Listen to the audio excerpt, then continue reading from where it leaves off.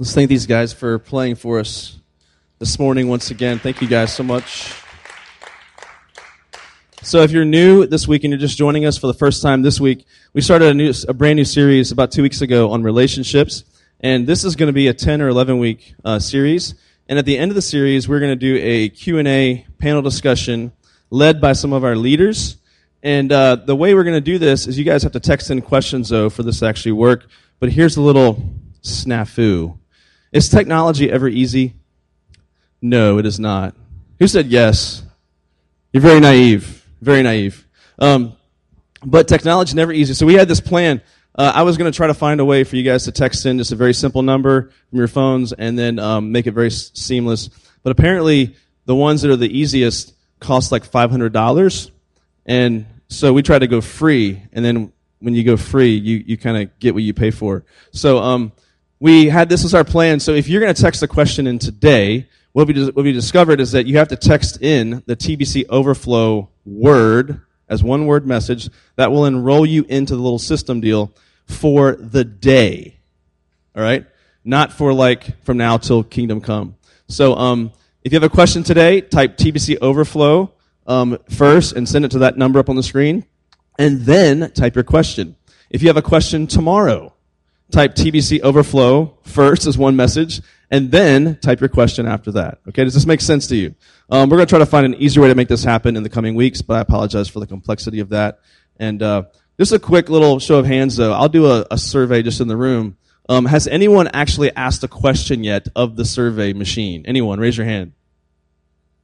Man, you guys are teeming with inquisition, right? And so many questions.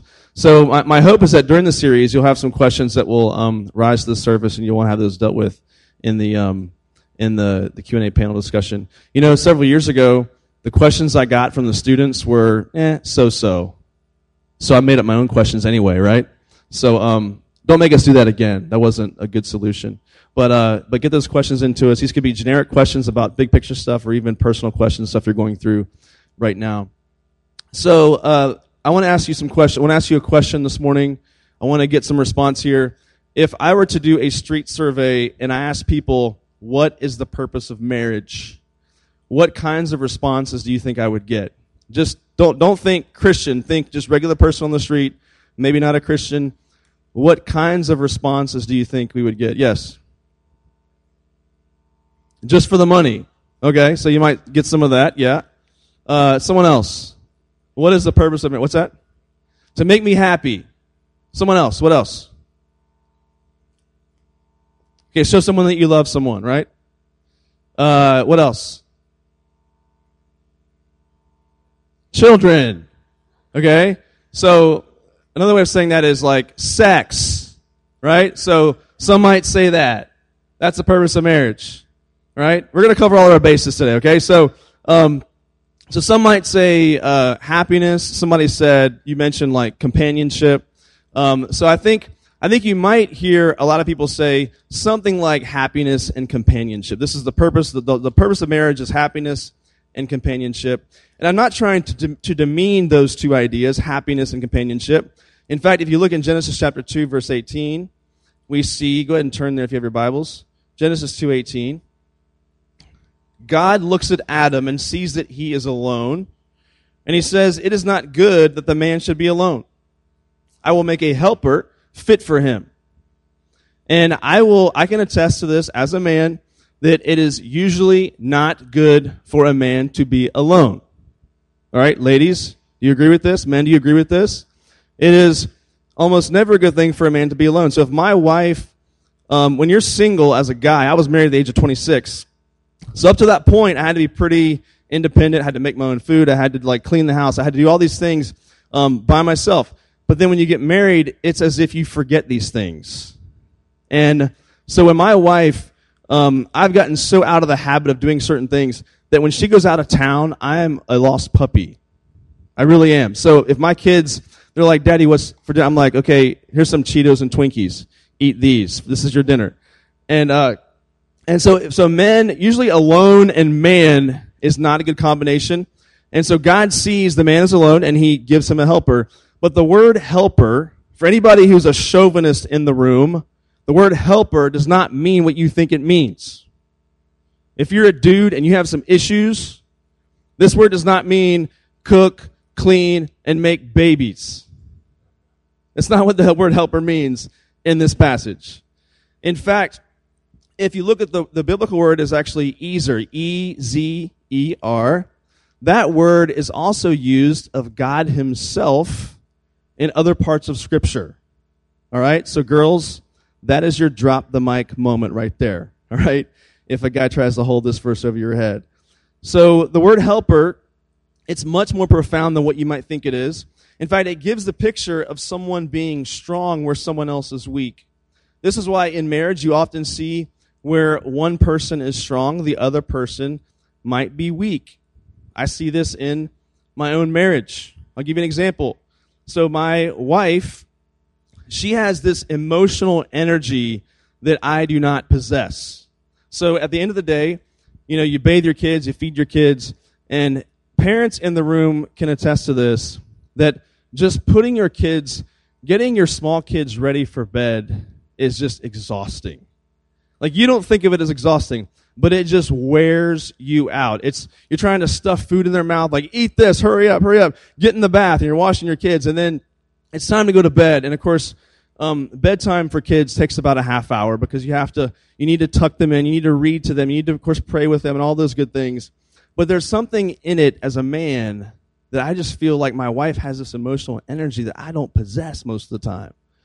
So my wife, if she's the one putting them to bed, it's, hey, Mom, can you read us some stories? And she'll get like 5 children's books. And she'll bust those things out, and they'll get in the bed, they'll prop up against her. And my wife has an acting background. So she is getting into character. She is imitating voices. She's creating characters as she goes along. And I can hear them down the hallway like she's acting out these books as she reads these things to them. Right? And she'll go through all 5 books, and the kids thank her, she prays for them, and they're put to bed. But whenever they ask that question of me, Daddy, can you read to us? And I'm like, yeah, I can do that. And I will get the thinnest book I can find, and I'll start reading in this book. And if I'm in the laying down position, I will get on page 3 and just fall asleep. There is something about reading out loud to my kids. It's like as the words are coming out of my mouth, the force is departing from me, and I just feel exhausted. I just feel like I want to sleep. And so there's a difference where my wife is strong, I'm often weak, and I won't get into like the stuff that Courtney's weak at. I don't want to do that today, but this is where I'm weak and where she may be strong. So when the Bible has this word in mind, helper, it's talking about how the woman is given to the man to compliment him. And by that, I don't mean give him compliments, but I mean she's really made to complete him, to use the cliche, you complete me, right? So she's given to him as a completion of the man, to be a helper suitable for him. And yes, companionship and friendship can be part of this, and happiness can be a fruit of that, but these are great advantages of marriage, but they are not the primary purpose of marriage. But imagine if I did a survey on the purpose of marriage. I think most would probably say happiness. Well, the point of marriage is to be happy. In fact, we've mentioned eHarmony a couple times in this series. Do you know eHarmony has 29 areas of compatibility? That you take a test, and there's 29 areas. They're looking at your profile and someone else's profile, and they try to match you up based on 29 areas of compatibility. I'm pretty sure my wife and I are not compatible in any of those 29 areas. You know? So this is what I think most people want. I want to find someone who's so compatible to me, there's just such little friction, and we're going to be happy for the rest of our lives. And this is how we tend to view the purpose of marriage. So I think we take these tests, want as little friction as possible. We want to find happiness. But the issue is, nowhere in the Bible do you see the purpose of marriage being talked about as just sheer earthly happiness. There's no verse for that. And so the question we're trying to raise today is, what is the purpose of marriage? Why did God design it? Think about this for a moment. What if there was no marriage? In fact, what if there were no genders? What if there was not male, female? What if there was just one kind of person, whatever you would call it? We'll just call it, right? There was no male, no female. There was no gender. It was just it. And everyone reproduced, like everyone reproduced. Everyone just by yourself, asexually, like cells, everyone just had a baby in their tummy. Doesn't matter who you were, because we're all it's. And everyone just gave birth at some point, when you reach a certain age, to a being. Okay? So imagine this for a minute. I know it sounds weird and just off the wall, but just follow with me on this. This sounds crazy for us to imagine this, but imagine how much simpler things would be if this were the case. Imagine this. There would be no awkward promposals, none of that. There would be no relationship drama. Imagine how more simple your life would be at school if there was no relationship drama. Tomorrow, just gone. It's all gone. There's no hurt feelings. There's no expensive weddings. I mean, seriously. $25,000 is a starting point for a lot of weddings today. No expensive weddings. No fights between mom and dad. No costly divorces. No fighting over who gets to see the kids what weekend. Do you see how much simpler our world might be if there was just no gender, no marriage? And so we're raising the question today, why in the world would God think of such a thing as marriage? Why would God design this thing that has caused so much turmoil and friction in the world that you and I live in? I want you to turn to Matthew chapter 22. Go ahead and turn there. We're going to summarize verses 23 to 28. Then we're going to get into a couple of verses, 29 and 30. Look at Matthew 28. We'll summarize verse 23. So here's the situation. There are these people named the Sadducees, which are not like the Pharisees. Pharisees are religious leaders for Israel. Sadducees are more like civil leaders for Israel. And the Sadducees are people who do not believe in a resurrection. They don't believe in a coming resurrection where believers become resurrected and joined with God. They don't believe in a resurrection. So do you guys know the goofy little joke? Do you remember that? Do you remember that joke about the Sadducees? The Sadducees don't believe in a resurrection. That's why they are sad, you see. Okay? So if you don't know that, that'll, imprint it into your memory forever and ever and ever. Now, they believe there's no resurrection.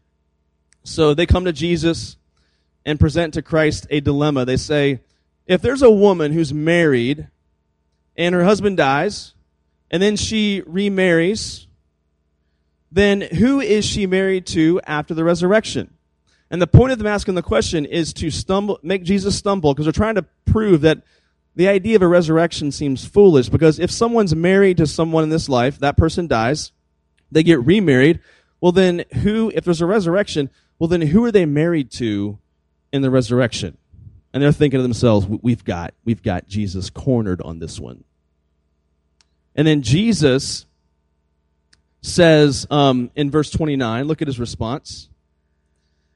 He says, but Jesus answered them, you are wrong, because you know neither the Scriptures nor the power of God, for in the resurrection they neither marry nor are given in marriage, but are like angels in heaven. So I love this passage because it shows us Jesus is just so blunt sometimes, isn't he? The first response he gives is, you are wrong. This does not match up with the description that most of us have in our minds of nice, pleasant Jesus who walks around with a baby lamb named Cuddles, right? Like we picture Jesus in our image, in our minds, as this nice, pleasant, sweet, person who maybe he would say it like, come on, guys. I mean, let's think really seriously about this. No, he just comes out and says, "You're wrong," right? And Jesus had a lot of drop the mic moments with people that he would talk to. Or I guess they didn't have microphones back then, so maybe he would just drop the lamb, like when he would say, he'd make a good point and it'd be like, bam, and like walk away. I'm not sure how that would work. But we talked about this in week 1. We talked about how marriage is temporary. Marriage is not permanent. It's a temporary arrangement, and it's meant to point to something else. We discussed this in week 1. And I told you that when we enter into the presence of Christ for eternity, I will not be married to Courtney. And that sounds sad to me, at least in the here and now. But I know what God has for us there must be so much grander and better that I won't think much about that. But I have no idea how this is going to work. I don't know if will I know her? Will she know me?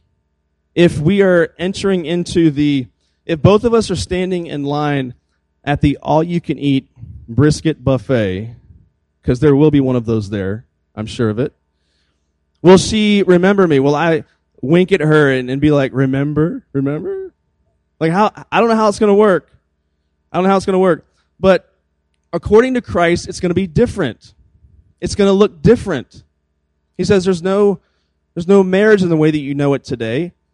And the reason for that is marriage is temporary. It's not permanent because marriage is meant to point beyond itself. Writer J.D. Greer says, marriage is not ultimate. It is a sign and shadow of a higher reality. Marriage points beyond itself.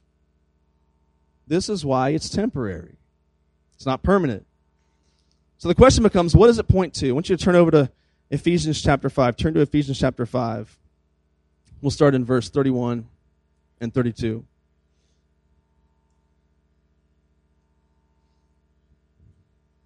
It says, "Therefore a man shall leave his father and mother and hold fast to his wife, and the two shall become one flesh."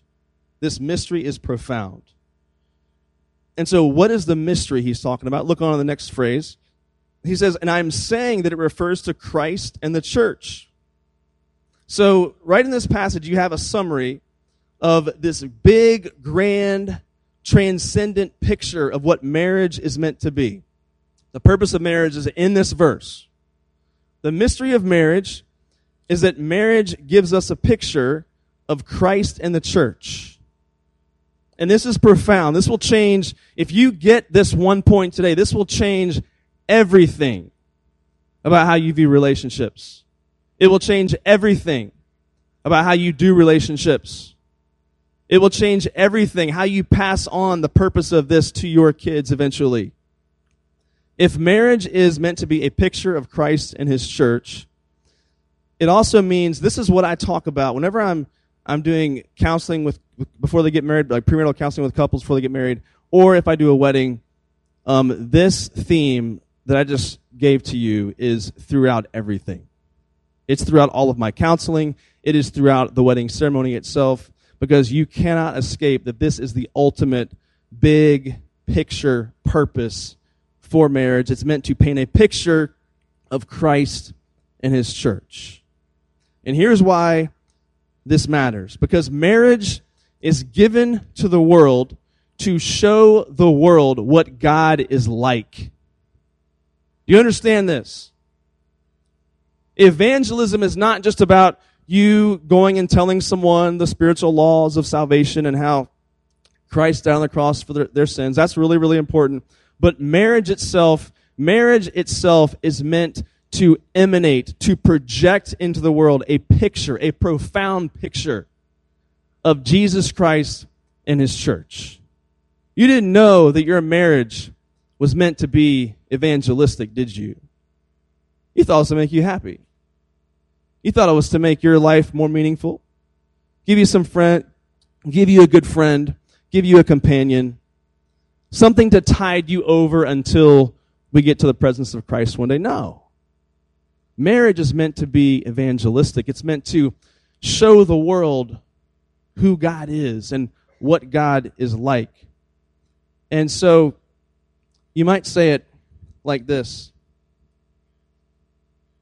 If you and I fail to see the true purpose of marriage, then marriage itself will fail. In every divorce, one, if not both parties, forgot this truth. One, if not both parties, forgot the truth that marriage is meant to paint a picture of Christ and his church. In every single divorce throughout history, one of the two, if not both, they have forgotten this one truth. And so if you and I forget the purpose of marriage, marriage itself will fail. In every divorce, someone forgot this truth. And I want to be sensitive as I say this, but this is why God says, in his scriptures, it says, God hates divorce. God hates divorce. Now, I'm not saying for a minute that if your parents have gone through that, or if you've experienced that you should hate your parents, or that you should hate either one of them individually. I'm not saying that today. But I think that you and I need to hate divorce too. If God hates divorce, then we need to hate divorce. And you can love your mom and your dad just as strong, just as powerfully as you did before, and you can still believe and feel deep in your bones that divorce is wrong, divorce is always bad, and divorce is something that God hates and we should hate it too. Now listen, I know there are tough situations where someone had to get out. I understand. I'm not saying the person was wrong to get out. I'm not saying that, but I'm just trying to point out the brokenness, that God still hates the brokenness that caused that situation. So you and I have to, I think, hate divorce in the way that God hates divorce, because it damages the image that God's trying to portray to the world. And that's this picture of Christ and his church. And so the question becomes, how is marriage like Christ's relationship to the church? I want you to go back a few verses. Look back at chapter 5, verses 22 to 24. It says, "Wives, submit to your own husbands, as to the Lord. For the husband is the head of the wife, even as Christ is head of the church, his body, and is himself its Savior. Now, as the church submits to Christ, so also wives should submit in everything to their husbands." Now listen, before you freak out over this verse, this word submit is a controversial word today, but this does not mean that one gender is superior and one gender is inferior. It's not what it means. It doesn't mean a woman has to obey a man like a child. It does not mean that women have to submit to every man in the world. That's not what it means. All right, we're going to explain what this means. This verse has been abused by many over the centuries. Gary discussed this morning in the main service. So here's what this means. Some writers define submission like this: to defer ultimate leadership to the husband for the health and harmonious working of the marriage relationship. But again, when most of us think of the word leadership, we have a wrong view of leadership in our culture today. We picture leadership today as, let me sit down and do what I want to do while you do what I tell you I want you to do. That's not leadership. And if somebody's trying to convince you that's leadership, that is a warped view of what leadership is meant to be. Here's what leadership is about in the home. It's about spiritual responsibility. So for the young men in here that aspire to be married, here's what it looks like. If Jesus came to the door of your house and wanted to speak to someone about the state of your family, he would ask for you. This means he's placing the mantle of leadership on your shoulders as a man. You see, this is where this whole picture comes from. So for any guy out there who says, see, look at this verse. This verse says, you're supposed to submit to me. Well, let's read on. Let's look down at verse 25. Husbands, love your wives, as Christ loved the church and gave himself up for her. So for any man holding submission over a woman's head or over his wife's head, just read one more verse. Read verse 25. And you get a picture of the man's role. Because it doesn't look like the kind of overbearing, dominant leadership that many men have believed in and ascribed to and tried to convince women that they are second class. That is not the point that Paul's making here. And so what I always say in the wedding ceremony is I say, so listen, if the man gets his part right, spiritual leadership, responsibility for the family, then what is the woman submitting to? Well, she gets to submit to the kind of love that Jesus had for his church. That's powerful. She gets to submit to that kind of love and care and unconditional love in that relationship. And so people always ask the question, they always ask, what's the secret to a great marriage? You want to know the secret? Here's the secret. Look at this quote. Here's the secret. The gospel of Jesus and marriage explain one another. When God invented marriage, he already had the saving work of Jesus in mind.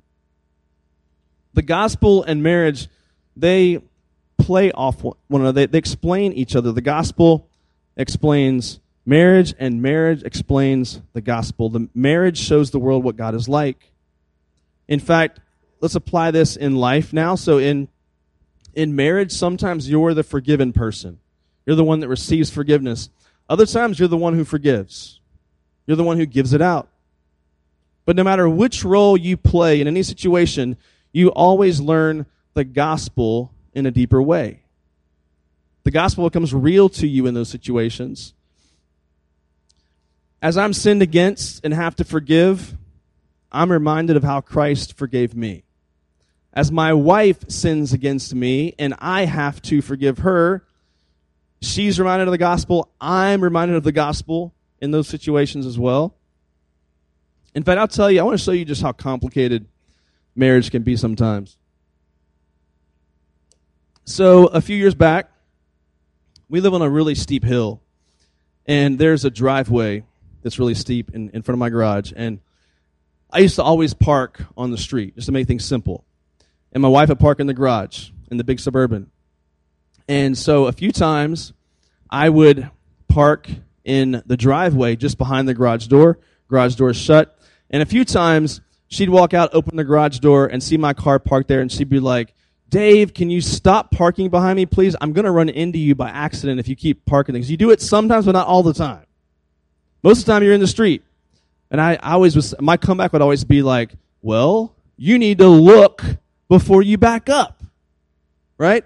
That's logical. And I always try to play the animal card because my wife loves animals. So I would say things like, what if there's a squirrel behind your car? You don't want to run over it, do you? Right? And I'd play that card, and she'd kind of get a little bit huffy with me, and we kind of go back and forth. And so this went on for a little while, and I most of the time would park on the street, though.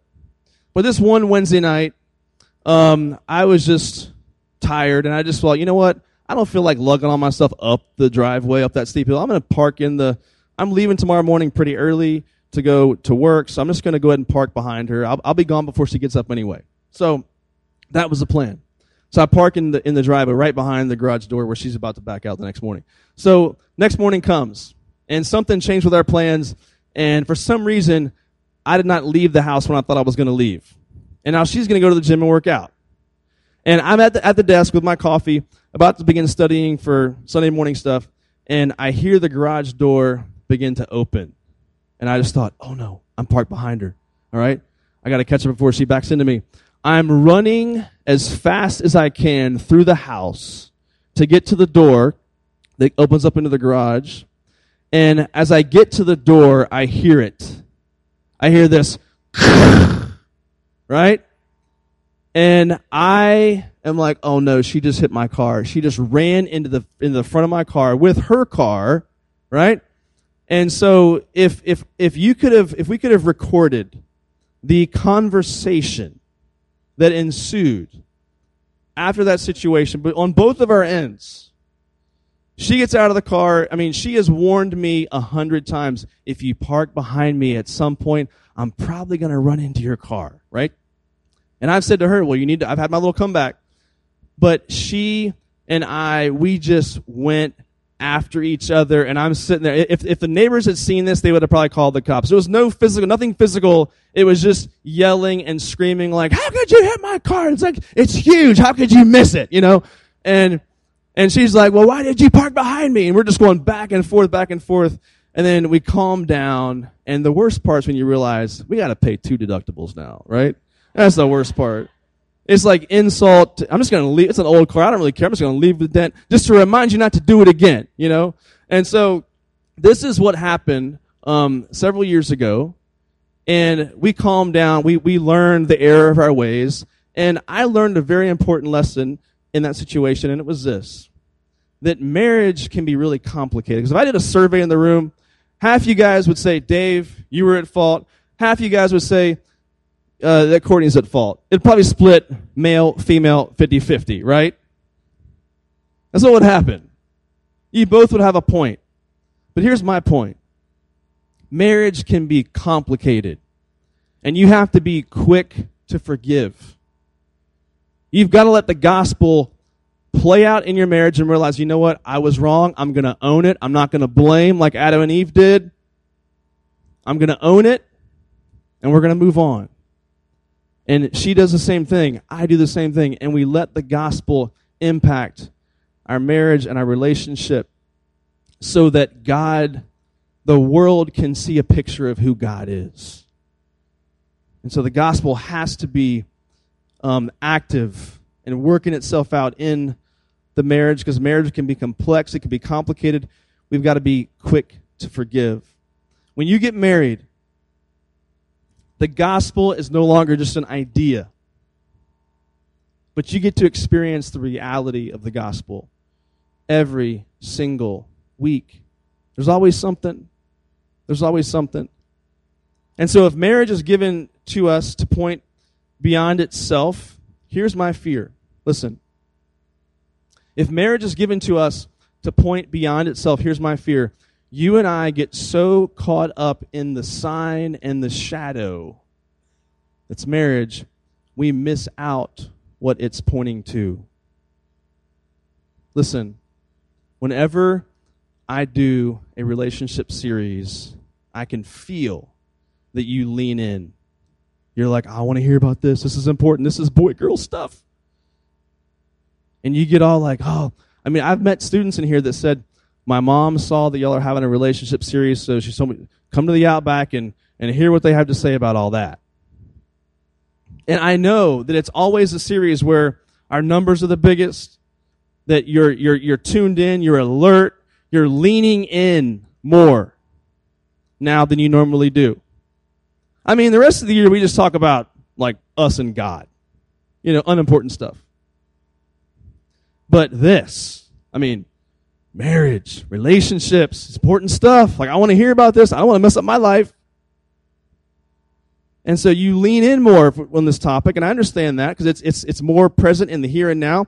But here's my fear, is that you get so caught up and excited about the sign and the symbol and the shadow that you miss what it's pointing towards. So this would be like, how many of you guys have been to the Grand Canyon? A few of you have been to the Grand Canyon. So imagine if your parents set out in a car to go to the Grand Canyon, and you're all excited to see a big hole in the ground. And you get to the Grand Canyon, and there's the sign entering the park, and you get out and you take your family photo, and your dad's like, look at this. This is incredible. Look at this beautiful sign. And you take a family photo in front of this. You're getting all kinds of angles and stuff. Then you get back in the car, and Dad does a U-turn and starts driving all the way back to Texas. And you're like, Dad, what are you doing? This is not what we thought we were going to do. We just took a picture of that. Why did we come here all this way? And the reality is, this little sign is meant to point to something so much bigger than the sign itself. It's meant to point to this. It's something, whoa, look at those pretty colors. It's meant to point to something so much bigger than itself, and yet this is what many of us do. We get so wrapped up in the little sign that God is saying is supposed to point to something so much bigger than the sign itself that we just miss out on the real thing he wants to introduce us to, which is his relationship to Christ and the church. Something so much bigger. We said in week 1 that marriage is temporary, the church is eternal. We said marriage is temporary. We said marriage is meant to point beyond itself, something so much bigger than itself, and it is a deeper reality than the sign itself. And yet you and I get so wrapped up in the sign. And I think it's a foolish mistake. And so God is using this thing called marriage to teach us about himself. So here's the purpose of marriage in 2 quick points. To make God known. The purpose of marriage is to make God known in the world today. Your marriage is meant to be evangelistic in its nature, to proclaim who God is, not just in your words, but in your life and in your actions. Next week, you're going to hear the second part of this, which is marriage is meant to make you holy. It's meant to sanctify you, to grow you spiritually. And so Mrs. Ronslaven will cover that topic next week. So if you get married, it's going to be the primary tool that God uses to grow you in your walk with him. I heard an analogy recently in a book that I read, and the author said, I want you to imagine an old bridge over a stream. And I want you to picture that there are structural defects in that bridge, but they're hard to see. You can't really see them with the naked eye, but they're there. And there might be hairline fractures throughout the bridge, but with your eyes you can't see anything. Now, if we drive a 10-ton truck over that bridge, what's going to happen? You're going to begin to see the flaws. You're going to begin to see these hairline fractures will become even bigger because of the weight that's on this bridge. So the pressure from the truck is going to open these cracks so they can be seen, and suddenly we can now see all the flaws of the bridge. Now, did the truck create the weaknesses in the bridge? No, they just exposed the weaknesses of the bridge. And this is exactly what marriage does for you and I. It doesn't create weakness, it reveals weakness. In fact, I mentioned to you last week how my dad, I love my dad, love my mom, but they've had a pretty rough marriage throughout my life. Never any abuse, physically, nothing like that. It might pale in comparison to what some of you guys have had to go through. But it's just not a healthy marriage. And my dad said to me one time, he said to me, I just don't think I should have ever gotten married because it's just really hard. And I think my father entered into marriage thinking you marry someone just to be happy, to have a companion. He didn't realize that when you get married, you're like a weak bridge that has some hairline fractures, and when you get married, it's like the 10-ton truck has been driven across the bridge, and it's going to now reveal weakness. My dad thinks that marriage created weakness. No, it didn't. It just revealed it. It just showed it. And so, if you enter into marriage with the mindset that it is not to sanctify you and to make you holy and to change you, then you've got the purpose of marriage all wrong. You know, Valentine's Day is just around the corner, and if you walk down the aisles of the store, you will see all kinds of like really tame images for love. You see the cards, there's all these like sentimental images for love and marriage in our culture. I mean, hearts. It's not even like a real heart. It's like a shape. It's not even like the real shape of a heart, right? Real hearts are kind of like gross looking. But it's a little heart.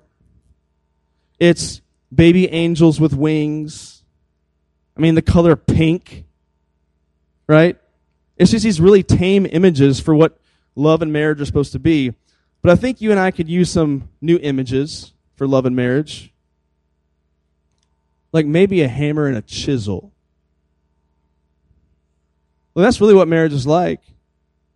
Maybe like ironing, sharpening iron. Maybe some friction, maybe some sparks. That'd be more accurate as to what marriage is like. I want to close out with this quote by Keller in The Meaning of Marriage. He says this: "Love without truth is just sentimentality. It supports and affirms us, but keeps us in denial about our flaws. Truth without love is harshness. It gives us information, but in such a way that we cannot really hear it. God's saving love in Christ, however, is marked by both radical truthfulness about who we are and yet also radical, unconditional commitment to us. The merciful commitment strengthens us to see the truth about ourselves and to repent.